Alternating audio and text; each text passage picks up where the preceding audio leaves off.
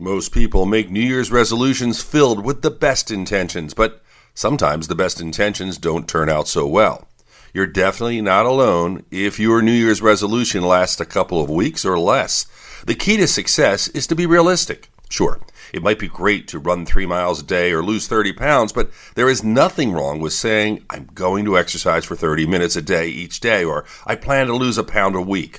A slow and steady approach to diet tends to be more successful and long-lasting, and a slow and steady approach to exercise is also more likely to yield results.